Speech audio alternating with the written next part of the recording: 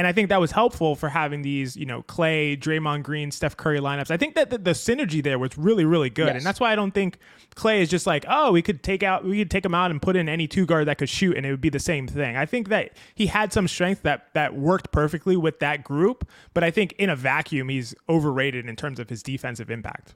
Courtney Lee or Klay Thompson? All right. We've taken this a little bit too far.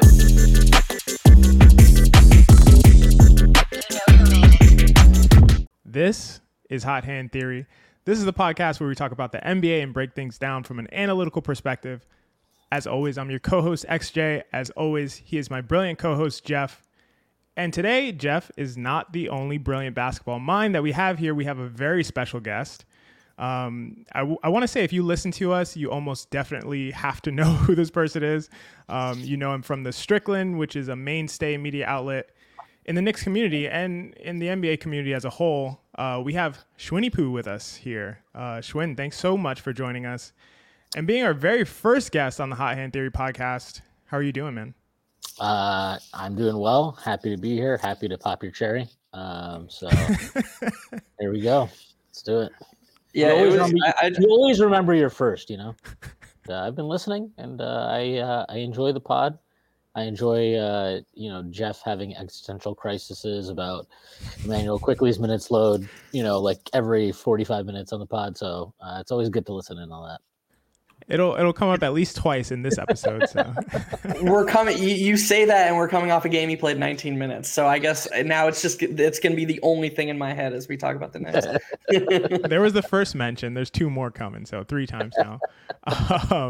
But for our listeners, we have a kind of a fun game or exercise we're going to do here with Shwin. But first, we want to just kind of talk some Knicks ball and just get Shwin's overall thoughts on the season. We're 19 games in, close to a quarter of the season has passed. It feels like it flew by. The Knicks are 12-7. They have the 11th best offense and the 5th best defense according to raw offensive and defensive ratings. Shwin, what are your overall thoughts on the team this year? I did make a joke about Geoff having an existential crisis. Not everything is perfect, obviously. There are things that I think can be improved, but I think people need to relax a little bit.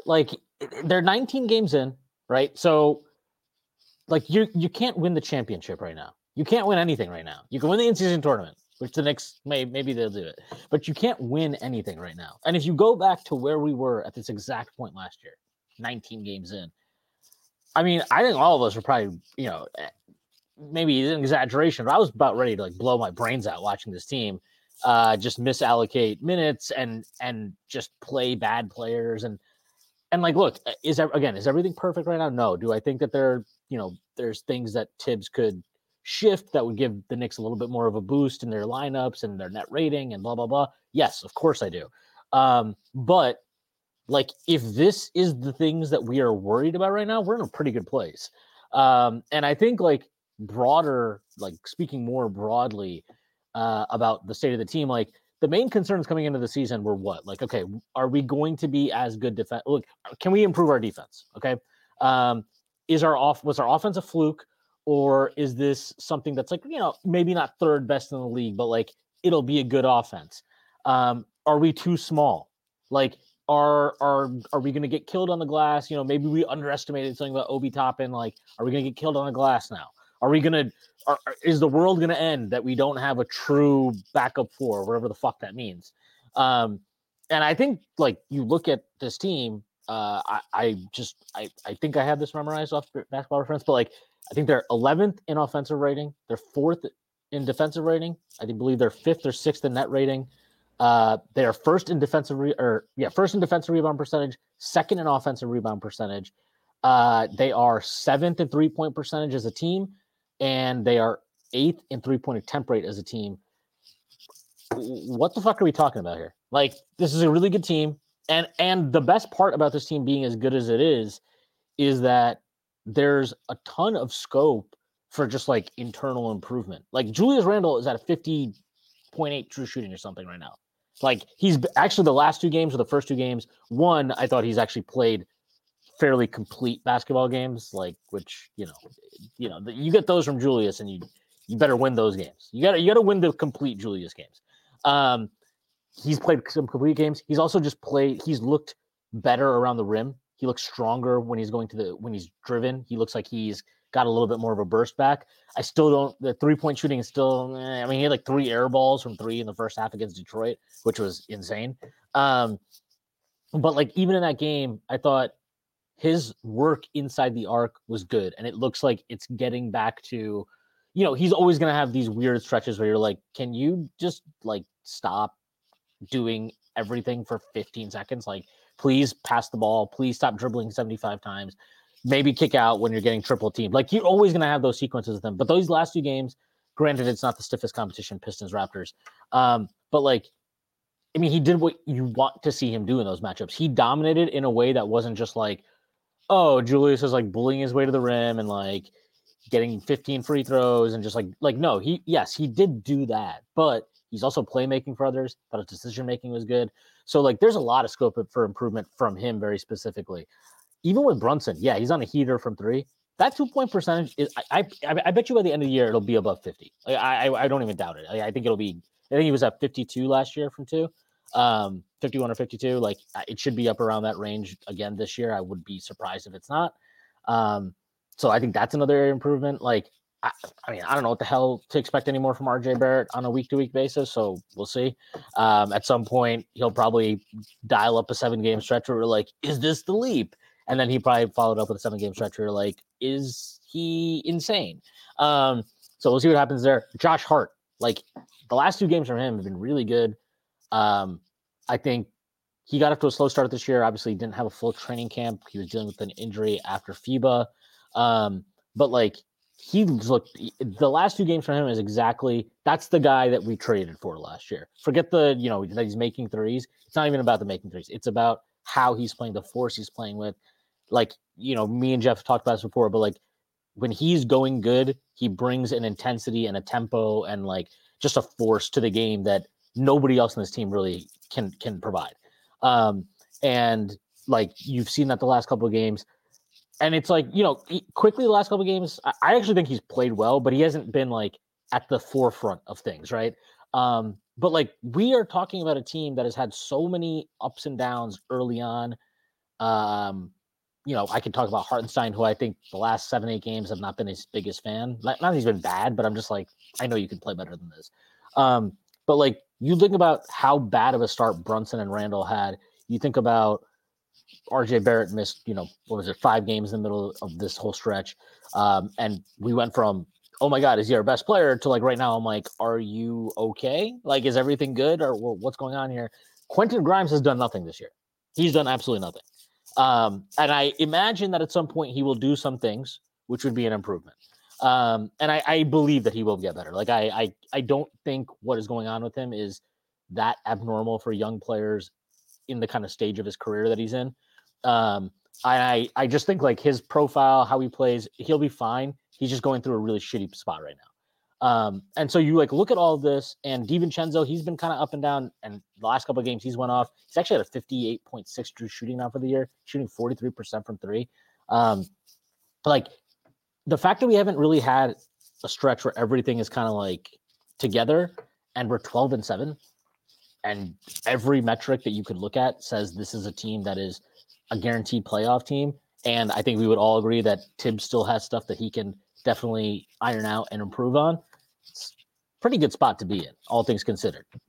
It kind of feels like the inverse of 2021, 2022. And I feel like you'll know exactly what I mean by that, Shwin, in the sense of they had a really soft start to the season from a schedule perspective that year. And I remember the vibe around the Knicks was like, man, we needed to be better than what we are at this point in the season because the schedule is about to get impossible. And now it's like everyone agrees that the Knicks had one of the toughest starts to a season you could possibly have from a schedule perspective. And you factor in travel, back-to-backs, all that stuff. All that stuff. Yeah. December's not getting any easier. They have 12 road games, I think, out of 15, maybe even more if they lose to, if they lose to Milwaukee. I think they'll get another road game on Thursday. It's not getting any easier. And the Knicks just so far this season are consistently overachieving what we expect. I said to start the season, I would sign up for 5-5. I said that on our very first episode. I would have taken 5-5. 12-7 is a dream after the start, and I just wanted to add that because I couldn't agree more with everything you said. Yeah, and also like 12-7. Honestly, I'm looking at the schedule and I feel like, man, could be like 14-5. Like there are like a couple games, like that Phoenix game, that Cleveland game. But these are the things, right? This is the long NBA season. You're gonna have games that you're like, what a stupid loss. Even last year, like people forget this. Like, yes, it was a fun season. It was awesome. Obviously, it was like honestly the best, like the most fun I've had being an Knicks fan since fucking 99 or something. But like, I mean, even last year they lost games that were stupid, right? They lost a game to the Hornets. You remember that? Like we had this like epic, like, oh, we beat Miami, we beat Boston, and you come home and it's like you have this listless performance against Charlotte. You had this weird loss to Orlando where like Julius is having a meltdown. Like there was a lot of stuff. The Dallas and Chicago losses back to back. Right. Yeah, those were brutal back to back. But like you're going to have stupid, annoying losses over the course of 82 games. It's impossible to avoid that. The fucking Celtics, who we're going to talk about, they lost to the Hornets. They literally lost to the Hornets like before we played them. So like it's a long season. Good teams will lose to bad teams, and that's just the way of the world. But like 19 games in, if I told you before the season you'd be 12-7, I think every Knicks fan would have been like, great. And not just 12-7. Like this is not. You remember that the first Derrick Rose year when we first traded for him, not with Tibbs, but with like Hornacek. But that team started off like 16-13, but they had this insane negative point differential. And so you were just like, oh, like it's going to happen soon. This is going to suck. And it did, right? The end of that season was miserable. This team is the exact opposite. I don't even know. Are they underperforming their Pythag at this point? I feel like they probably are. I think that they are underperforming it, and their adjusted net rating is plus 3.5. So adjusted for strength of schedule, they'd still be like 6th in the NBA in net rating. Yeah. So it's just like this. Basketball Reference has them at 13. Their expected win loss at 13-6. Yeah, but like it just everything about this team feels like on the macro scale feels good. Like now, are there micro things to worry about? Sure. I just feel like. Look, I know you weren't saying this quite literally, but like, yes, I like that Emmanuel Quickly play more than 19 minutes. Absolutely. I also think like it's reasonable early in a season for a coach who has a new player in Dante DiVincenzo. And like, let's be real, it is a different rotation from what he's ever run in his career, right? Like Tibbs is not used to like, oh, I'm going to sub out RJ first. And then he comes back in with the bench because I don't have a true backup for or whatever. Like, this is him actually trying to adapt to a roster that is, I'm sure if you gave him truth serum, or like, would you like to have a true backup for? He'd be like, yeah, I can't live without it. But like, this is him trying to figure stuff out. And so like, I'm a little bit more patient and understanding of that because I also feel like he actually has adapted a lot and he has progressed a lot as a coach. And like, I don't know, he earns a lot of credit for me with like how he managed last season. Like, I'm totally with you every time you're talking about like, we could do the minutes thing with him and how the rotations and like if you start, you get X minutes, and if you come off the bench, like this is your cap of like I get all that and I agree with that. But I also just feel like sometimes we get so lost in that micro stuff that like it's hard sometimes as a fan of any sport, of any team in 2023 to just like enjoy the moment. And I don't know, like I'm watching that Raptors game and I could be annoyed that like DiVincenzo, whatever, not even DiVincenzo, but like Grimes played more than Quickly, right? Like I was annoyed about that. But I'm also watching that game and I'm like, it's kind of awesome that he can just like not play Quickly and play DiVincenzo, and I'm not super upset about the choice. Like, I would prefer Quickly play, but I'm also like, DiVincenzo's on fire, so fuck it, like that's fine. I just think like we can appreciate, where we should try more, myself included for sure. Just to like, this team is really good. They're playing well. When they have games that are playing well, definitely appreciate it. And just like, we're always, I listened to your guys' pod, what was it, last week, or maybe it was 2 weeks ago, where you guys talking about like, oh, Julius Randle, like, what are we going to do with this guy?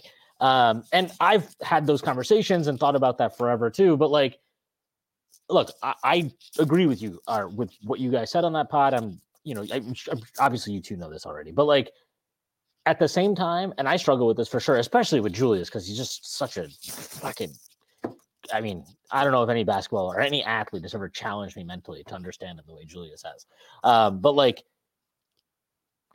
it's okay that I think Julius needs to go for us to eventually become a contender, and that I don't necessarily think that we're a contender right now. I think I can still appreciate what this team is, how they're set up for the future, and I can appreciate like what Julius brings to the table right now for this team. Like, he's not a total negative value player. He's not some bum. Like, he's frustrating. His bad times are super loud and very frustrating, and honestly, like, just very, very irritating. But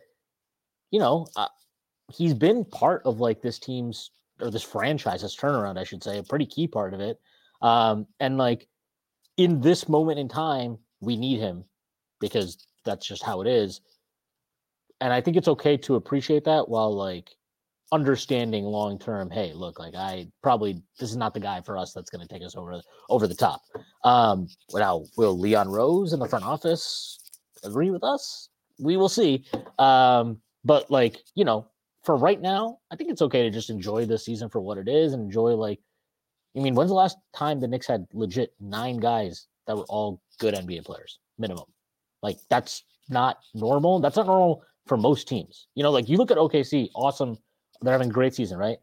I look at their bench and I'm just like, is Jalen Williams not J-Dub, other Jalen Williams? I'm like, is he good or does he just get minutes because they don't have a 5 other than Chet? Like, I'm not trying to shit on them. It's more just like there's a difference between having drafted a lot of players and having fun prospects and actually having 9 legitimately good NBA players, most of whom are pre-prime or just entering their prime. Aside from Julius and Hart, everybody else is either pre-prime or entering their prime. That's a really great spot to be. And like, I don't know what this team is going to look like in a year or 2 years, whatever, but I don't think it'll look the same. So enjoying this team for what it is and enjoying the depth we have and the quality pieces we have, and that, Tibbs can mix and match more. And, I wish he would do it more, but like, that he does have these options. And, I just think it's like really nice to root for a team that's good.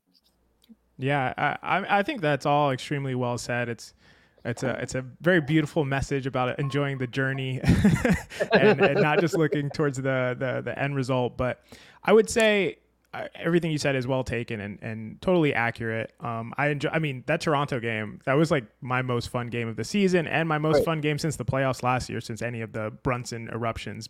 And I also thought that was specifically Julius Randle. That's the best I've seen him play in a really long time, going back to last year, in my opinion. He was just so under control in that game. So under control, the facilitation, not speeding himself up too much, kind of knowing exactly what he wanted to do. Even his decision-making was crisper and quicker than I've seen it in a really long time. Destroyed Siakam. I thought he just absolutely destroyed Siakam. Used OG, like, I know you're not the biggest OG fan. That was not a good game for the OG crew that want to bring him here, because Randall completely dominated that matchup. And we saw a weakness clearly of OG is his strength is not up to par with some of the strongest 4s in the league. And Julius Randle is absolutely that. So I personally, I largely agree with you. At the same time, I'm much more neurotic than both of you probably, and along with that comes that I'm just always thinking about the future. I'm always thinking about the future. I'm always thinking about what's next. I'm always thinking about the end goal and how can we get there, and are we on track to that? So I think it's helpful for me to think about taking a step back from that sometimes and just enjoying the moment, but it is my nature to gravitate towards that. You're a front office guy. I'm like a coach. I'm a coach guy. I'm like, no, we just got to live in the moment, guys. Exactly. Yeah. What we have in this locker room. No, but honestly, I say this because I'm a Bills fan, and so like the last 3 years, I would say it's like every season is just like, well, if we don't win the Super Bowl, this season's fucking awful. And this season has been the most frustrating season for so many reasons that I talked with Geoff about this last week on Strickland NFL. But comparing that to like where the Knicks are like, they're trying to be good. So this is not like they can't like, finish the season in the play-in and like everyone's like, oh, well, it's still a good season because this team is young. Like, no, it's not like that. Like, they're trying to be good. So there is some pressure there, but like, it's not, I don't think anybody really is under the impression that this team's like, well, they got to contend, right? It's like, no matter how many times ESPN wants to be like, well, what's their ceiling past the second round? I'm like, I'd love to get to the second round again. That'd be fucking great. Do you think there's added pressure on the Knicks to do more when they make some of the decisions they make, though? I do think that there's some validity to that point, and I try to toe the line between you guys' perspectives here, because I understand the macro of, well, what's the big picture? How do these decisions that the Knicks are making, how do the results that are happening impact the big picture? But at the same time, this is easily the most enjoyable stretch there's been to be a Knicks fan in, like you said, since arguably '99. And so you want to try to keep both those things in mind.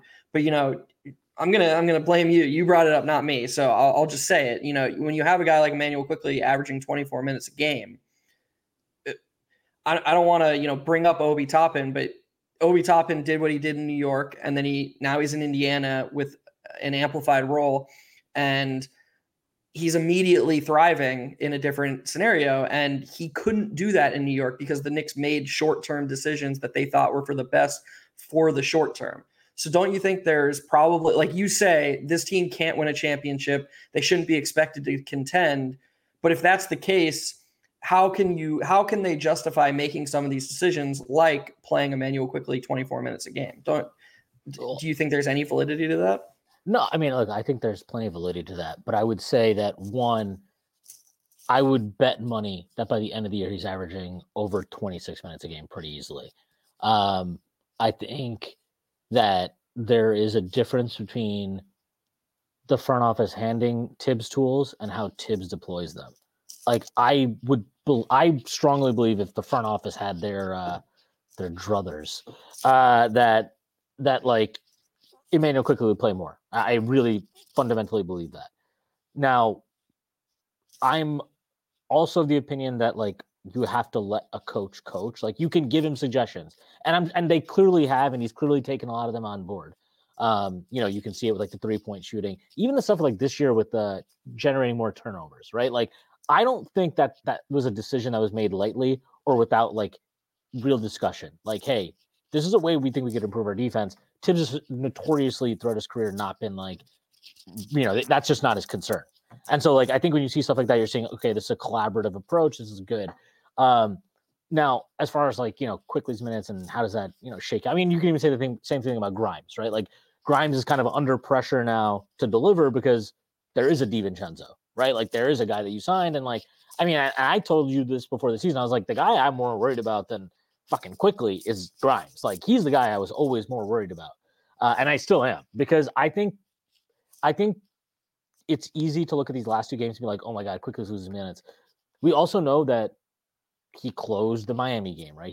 And I know where you're going to go with this, Geoff. So let's not do the minutes cap thing. The point is, like, to me, Quickley is a guy who has scenarios on this roster where he gets minutes and he plays a really important role and he is a key piece.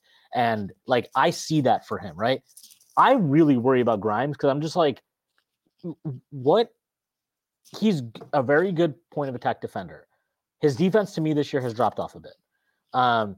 His 3-point shooting is not that great, in my opinion. Like, he's very good from the left corner. If you look at the rest of his shot chart, not very great. Like, consistently. Like, he's not a great above the break shooter. The right corner, for whatever reason, escapes him. Like, mid-range doesn't exist. At the rim, very little volume that he gets. This year, he's kind of been attacking the rim like a headless chicken, even when he does put the ball on the deck. He's not confident with his handle. Like, so to me, a guy like Quickley, I'm more worried about, like, will Tibbs use him in the way that I would like him to be used, in the rotation I'd like him to be used?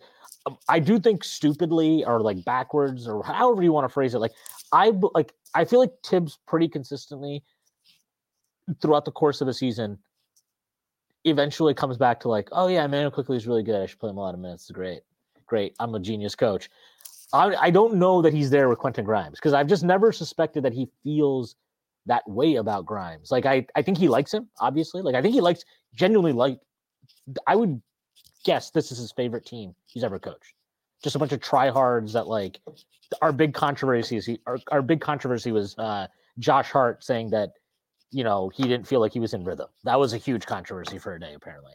But, like, I don't know, Grimes to me, like, we know that with Tibbs, he loves aggression.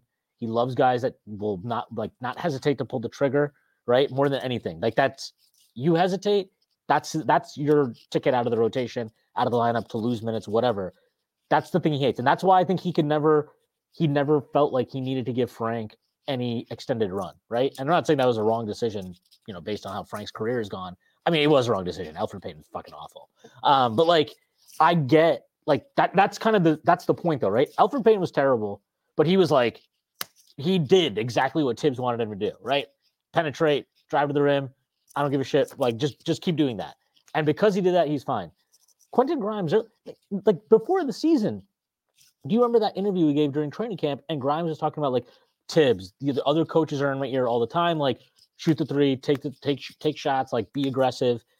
And you're watching this year, and I'm like, I don't know what you're doing. Somehow his usage has dropped this year, which is unbelievable to me.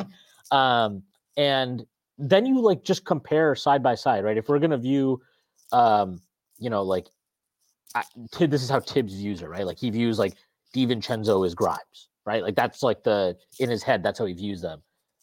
If I'm him, I'm watching this, and I'm like, look, I get that Grimes doesn't get the ball a lot, but when this other guy comes in, even in the same lineups, all of a sudden he's getting shots up, he's getting threes up, he's involved, like, he's making things happen.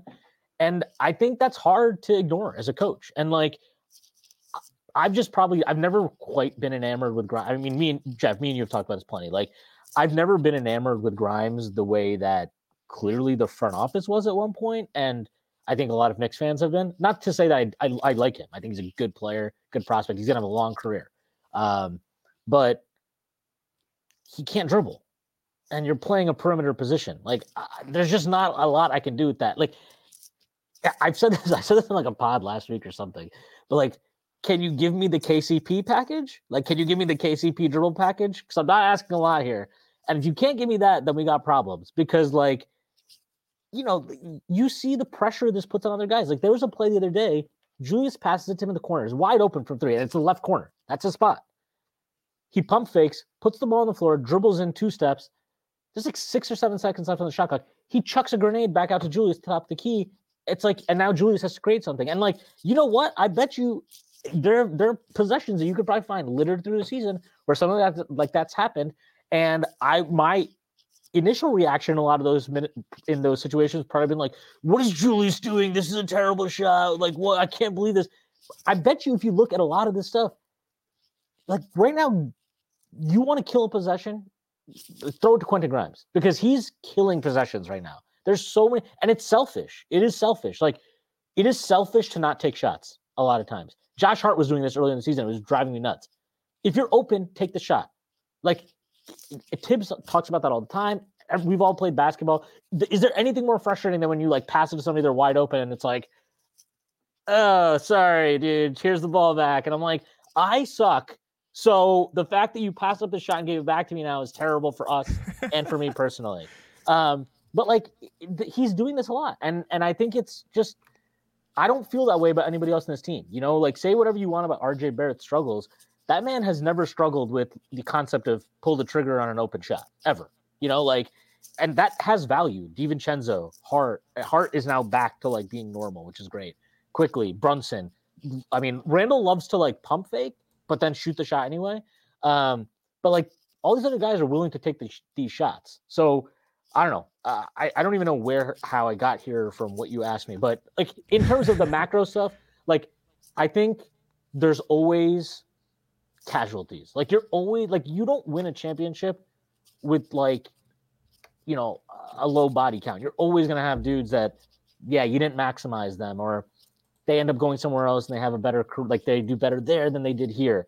You have to take risks. Like, yeah, would it be great if the Knicks were just like, you know what, we're not going to sign Dante DiVincenzo. We're going to run back this team, and we're going to give Deuce McBride minutes if need be to be the 9th guy in the rotation. And, like, I get that. I also think, like, once you hit second round, right? Okay, there is pressure to at least maintain that or attempt to maintain it and keep your standing in the East.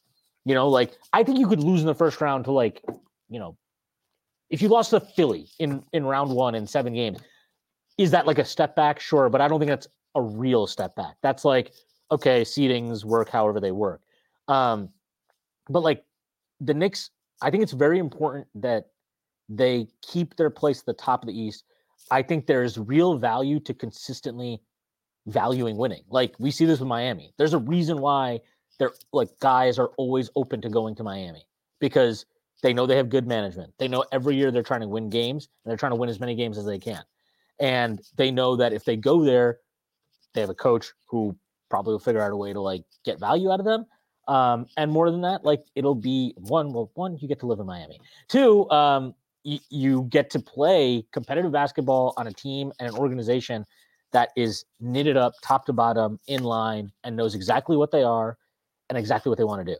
And I think the Knicks in the last basically year, since they kind of made that rotation change last season, I think they have become a much more unified organization. I think they have a very clear identity now of this is like, what is Knicks basketball? This is what it is. We are going to play not at a fast pace. We are going to win the possession battle. We are going to beat the shit out of you on the glass. We are going to value high value shots, right? We are Morey ball nerds. That's what we do here. And now you've added an element of like, okay, well, how can we turn teams over without taking huge risks? Fred Katz just wrote a piece today that was really good about this. And he talked about how Jalen Brunson's lapping the league right now in like offensive fouls drawn. So like, this is I think it's a smart organization. I think they're aligned. And, you know, like think about a year ago, we're sitting here talking about like, oh, the front office versus Tibbs, like what's happening? And now I feel like, to me, I don't care if there's some macro risk that I haven't fully calculated about signing Dante DiVincenzo or trading for Josh Hart, because to me, those are 2 players that you acquired that demonstrate to me an understanding of like, what are we as a team? What does our coach value? And does this player make us better? And is this cost? Like at this price, does this make sense? And they have both those acquisitions to me nailed that, you know, like, and, you know, you can say Obi Toppin's a casualty of this, right? I much prefer having Dante DiVincenzo on this team with how we play, with what we are going to be, than Obi Toppin. Obi Toppin would never be Obi Toppin here. And we knew this. So at some, like, you make mistakes. Every organization does. You have to find ways to adjust and adapt and move on and keep moving forward. You know, because you know, I know you're not saying this, Geoff or XJ, but like, to me, people view this like, this stuff is like, oh, well, what's the point of this move? It's not elevating or ceiling. And it's like, yeah, look, I get that. But like, you're trying to keep yourself at a floor and strike when that ceiling raising move becomes available. And to me, it's like too cut and dry where I see people being like, well, what's the point of this team if we're not going to win a championship? We should blow it up and like tank forever. And I'm like, yeah, dude, we could be the Pistons in 3 years. That's awesome. Let's do that. Like, you know, it's okay to just appreciate a good basketball team that maybe doesn't have a championship ceiling yet. I agree with you that at some point when you make the choice to value winning, you have to make a move that gives you that championship ceiling, for sure. I don't think they're there right now. I do think they have some time, but I do feel like this summer feels like a pretty critical tipping point one way or the other. Yeah, I just want to say, you know, this is why you get ShwinnyPooh on your pod because that was a tremendous state of the union for the Knicks season so far. And I mean, I think it's all right. I think that, I don't know, I was thinking of this analogy. It's probably really stupid, but when you were talking about the Knicks really having an identity in terms of who they are and what they do and being really, really clear about what their goals are and how they're going to win games, it made me think about, I don't know if either of you ever played like Yu-Gi-Oh when you were younger. When I was young, I played Yu-Gi-Oh cards. Okay. Anyway, you have Geoff was gambling. Geoff was playing Hold'em. Yeah, exactly. Yeah, probably. Is that what you were doing at lunch in middle school, Geoff? Playing Texas Hold'em? I went from Pokemon to poker pretty quick. Like Yes, then the answer is correct. Yes. Yeah, it was. Oh, there was like a wrestling stage. 99 to like I was like an Attitude Era wrestling. Yeah. Attitude Era wrestling fan. And then But like cards, I'm talking about like card games, like in the lunchroom. We would sit in lunch during like Attitude Era and have like wrestling drafts and debates and stuff like that. That's all we talked about. Wow, super nerdy wrestling shit. Yeah. No, the amount I know about the Attitude Era, like remember a few weeks ago, we did the whole like I can recite the playoffs from every year from the last 12 years or whatever. Yeah. The shit I know. The shit I know about WWF Attitude Era would blow your mind, like just still to this day. And then it was poker from like 8th grade on. So that was no Yu-Gi-Oh for me. Well, I did not play poker, and while I did watch wrestling and was an avid fan of the Attitude Era, we did not do mock drafts of wrestlers during lunch. We played Yu-Gi-Oh. And when you play Yu-Gi-Oh, there's some people who have a deck that is specifically like, let's say, a fire deck. It's similar to Pokemon in that way. And you can have a fire deck and like stack it and be like, this is the best fire deck in the world. And you'll do damage, but you won't be able to beat everyone because you just need to have that versatility. And I think that's kind of where the Knicks are right now. And I think that's okay. To all of Shwin's points, I think that's totally fine and probably more than fine. I mean, it's great, and it's great for us as fans of the team to watch them really be able to compete every night and never feel like they're just overwhelmed and way in over their heads. And I think that's awesome. And Shwin, you touched on this in multiple points, but you were saying basically all the different ways that the Knicks have scope for improvement. You mentioned a whole bunch of ways, and that basically foreshadows our theme for this episode, which is real or not real. Because in a small sample, you basically, you don't know what to actually pull away from it that's legit and sustainable. And so we want to dive into that real quick, just maybe for a couple minutes before we get into that. This is dropping on the day of the Knicks' first game of the in-season tournament championship bracket, hopefully first of more than one. It's going to be the Knicks against the top seeded in the East, Milwaukee Bucks. I just want to ask you, Shwin, and you, Geoff, both of you, what are you looking out for and kind of what are you expecting? And then I have another question, which is at the end of the tournament, I don't know if either of you have heard, but the league is going to have a selection of 5 players make the quote unquote all tournament team. So I'm curious if there's a Knick who's going to make that in-season all tournament team as well. So those are my questions. If there is a Knick that would make it, I think it's Brunson. He just is a player who I think. Look, I think this game tomorrow is going to be like pretty intense. Like I think it's going to have like a playoff feel to it. Feels like the players and the teams are really into it. But I mean, we'll get a taste of it tonight with the 2 games that are happening tonight. So, I mean, this is going to be like the first time I'm going to be choosing regular season NBA basketball over Monday Night Football in a long time. So, that means it's successful for the NBA. That's exactly what they want. Right. I'm excited for this. I think it's going to be intense. I think Shwin, I just want to say, at some point in our relationship, I'm going to get you to not have to choose. You're too high up in the sports world to be choosing between Monday Night Football and NBA. We gotta get you at least a second TV in your play. It's not about I have a second screen, whatever. It's just like if I'm watching something, I can't do like the 6 different things going on. It's too much for me. Especially if it's like all NBA, I can do that, or if it's all NFL, I can do that. When it's like 2 different sports, I'm like, man, they really need to go for it on 3rd down here with 17 seconds left on the shot clock. Wait, what am I talking about here? But like, yeah, no, I think so. I'm looking forward to that. And I'm looking forward to not just necessarily the Knicks, but really all coaches. I'm very interested to see how these coaches treat this game in terms of their rotations and their minutes and everything. Because personally, while I would be very specific in my message to the team if I were coaching them, like, hey, like we're treating this like a must-win game, blah, blah, blah. Like I would make it clear that we value it. I would still coach this with a regular season rotation in my mind, because I think this gives you an opportunity to learn some stuff about players and how they react to, like, again, it's a 1-game sample, so take it for what it's worth. But like, we saw Emmanuel quickly struggle offensively in the playoffs last year, right? Let's see how he reacts in a game like this where there are stakes. It's an elimination game. Julius Randle. I mean, forget quickly. Like, Julius Randle, we know, like, has been a nightmare in postseason basketball. And like, let's see how he reacts. He's also going against a matchup that he historically has not done very well against in Milwaukee with Giannis and Brook. You know, these are the things that I'm like probably I would be focused on as a coach, because I want to have as much information on these guys as I have. Like, Dante DiVincenzo has not been a great playoff player, you know? I'm interested to see how he performs in this situation.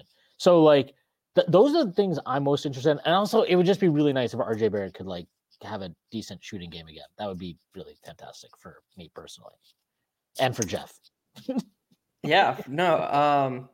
I just want to say I expect the Knicks to win. I think I'm going into that game with, first of all, I think Tibbs is going to coach this game closer to a playoff game than Shwin is hoping for. He just seems like that. I believe he will. Yeah, 100%. I just think he's that type of personality. I could see Brunson playing over 40 minutes. I think Tibbs is going to go for it. I think he's a competitive guy, and I think, yeah, I think that he's going to coach this like a playoff game, and I think the Knicks are better than the Bucks right now. I know Giannis has been great lately.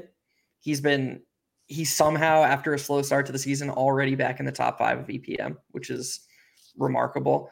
Lillard's coming on. They're finding their way as a tandem, and they do balance each other out so well. In theory, they should be the best duo in the NBA. They just haven't figured out the surrounding pieces at all. And it really feels like a lot of times they're playing 2-on-5 out there.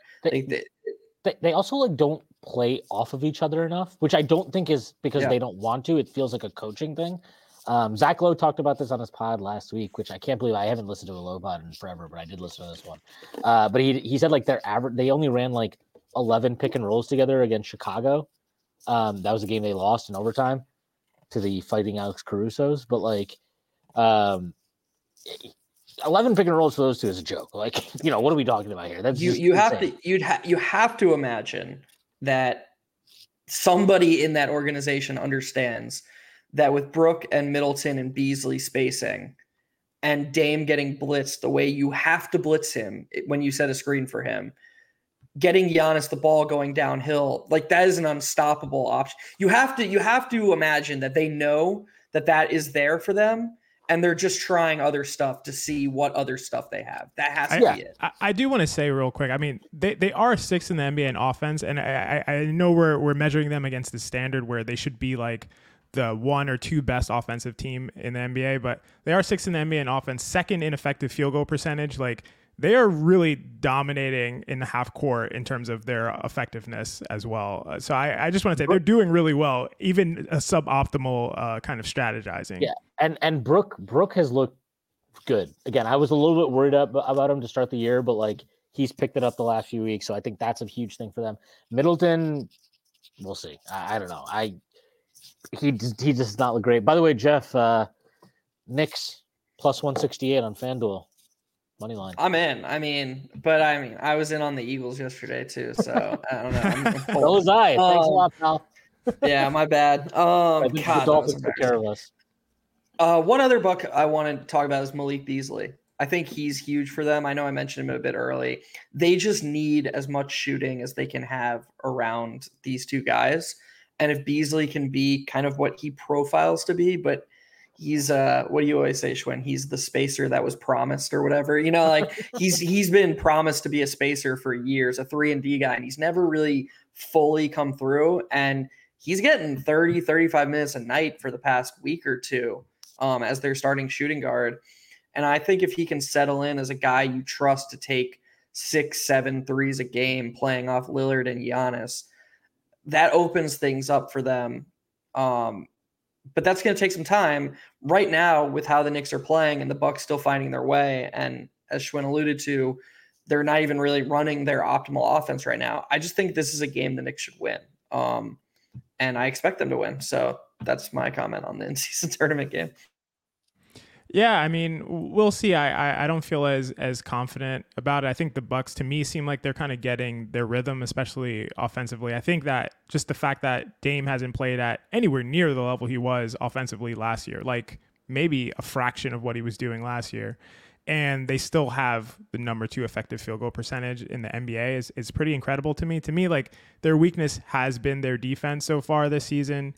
They do not turn the ball over, which is great. And they are okay rebounding team, and they don't really stop teams in the half court. So I think that's the opportunity that the Knicks have, but we'll see how it plays out. The Dame Beasley backcourt's really bad, and like honestly, this is a game where I could just see Grimes minutes disappearing because like the advantage you have is against their backcourt, and if you can, like, I mean, that last game, there were a couple plays even, and Grimes was one of Grimes' better games, but even in that game, there were a couple of plays where, like, he catches the ball, he has Dame, and he's just like passes it off. I'm like, that's food right there. That is like, that's food in the NBA. Like, Dame Lillard is not a good defensive player. Is great offensive player, amazing offensive player, but not a good defensive player. And, like, I'm not saying you got to attack him every time, but you got to attack him a time, like a time has to happen.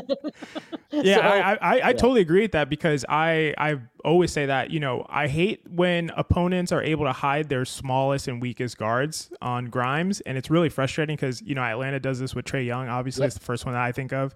And I'm always just like, if Trae Young is going to hide on Grimes and be able to do that successfully, he almost can't play in those games. Like you have to have somebody there who can take advantage. And so I totally agree with that point. Yeah. It's such a wild transformation too, because the Knicks overachieve in 2020, 2021, and then Reggie Bullock gets exposed because he can't do anything with Trae Young on him. And so they go out and get Evan Fournier because Evan Fournier can do stuff. Like Evan Fournier is a shooting guard that can theoretically do stuff when you hide your worst defender on him. And they're like, no, we need defense. And so Grimes was supposed to be the bridge between those two things. And now Grimes is like worse with the ball in his hands than Reggie Bullock was and less willing to shoot. And it's like, yeah, Reggie Bullock playing 40 minutes a night was annoying, but at least he shot every time he was open. He did shoot every time he was open. But did you know that Quentin Grimes played point guard in high school, Jeff? I've heard the rumor. You haven't seen the Ball is Life footage, Jeff?